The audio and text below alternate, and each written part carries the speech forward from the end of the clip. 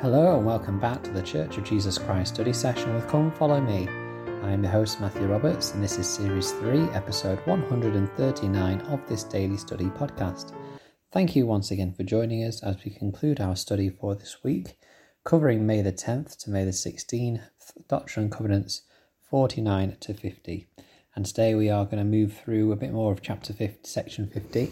I don't think we'll get through it all, there's a lot in there, but we'll do what we can. The Lord is speaking further about how we can recognise the Spirit and discern between that and other false spirits in feeling the testimonies that we can receive through the Holy Ghost. He says in verse 22, "Wherefore he that preacheth and he that receiveth understand one another, and both are edified and rejoice together." And I think this is one of the things he's trying to teach about how the Holy Ghost works. Obviously, in talking about the context of this section, we were talking about how there was kind of bizarre behaviours going on, and supposedly these were happening in the name of the Lord, that because of the Holy Spirit in them.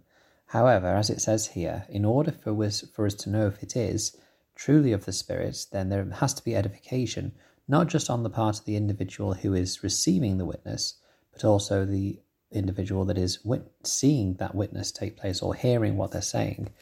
And I think that what we can definitely agree on is that it sounds like that whilst the people experiencing these supposed spiritual phenomenon were apparently feeling the Spirit, those around them were not. They were very perplexed and confused by some of the things that they saw.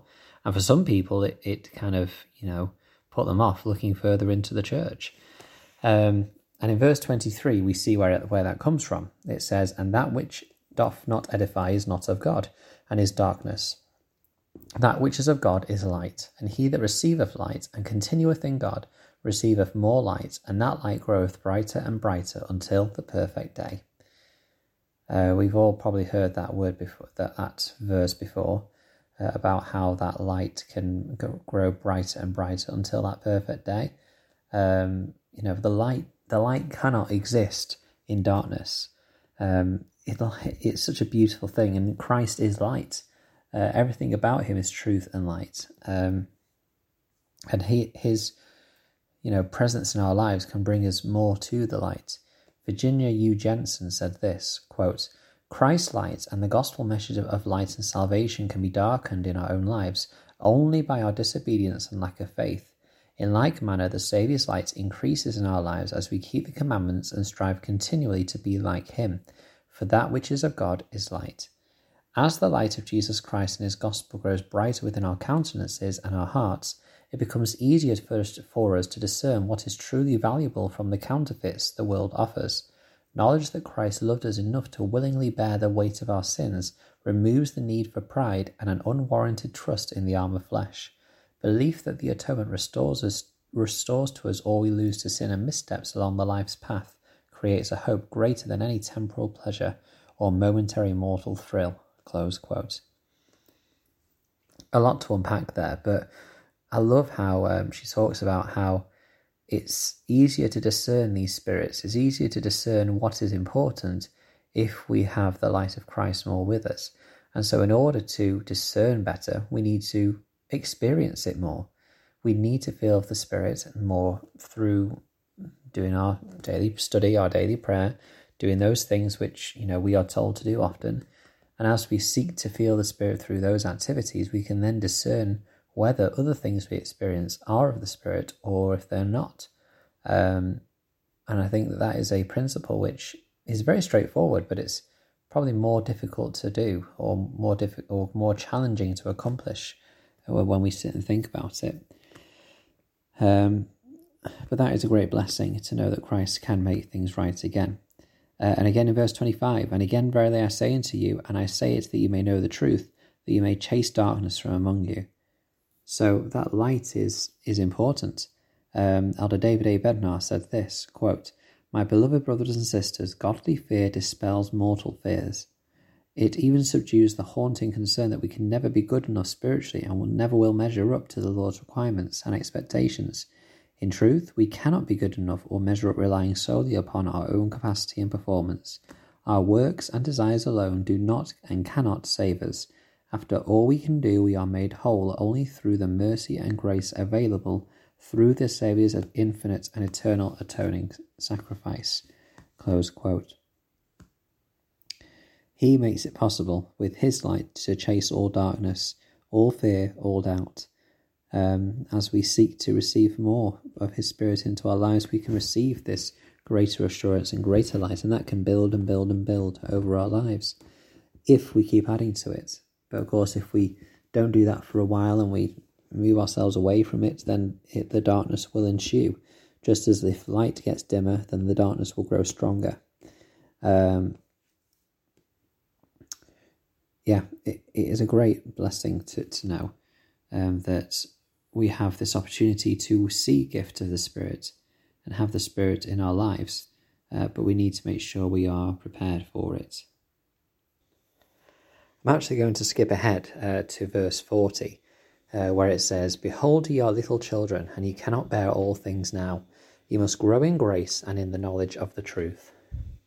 And how many times has this, all listeners to the podcast, happened to us, where we have a moment or we have some time in our life where we look and we think, I really don't know everything I need to, or I'm not quite where I need to be yet. And, that's going to be all of us at this point, because we are still on this earth. We all are progressing, or at least aiming to progress at this point. But that's something which is okay, and that's what we're here for. Larry S. Catcher said this, quote, "There are many questions I could not answer. How would I address the uncertainty they created? Rather than allow them to destroy the peace and happiness that had come into my life, I chose to set them aside for a season, trusting that in the Lord's time he would reveal all things.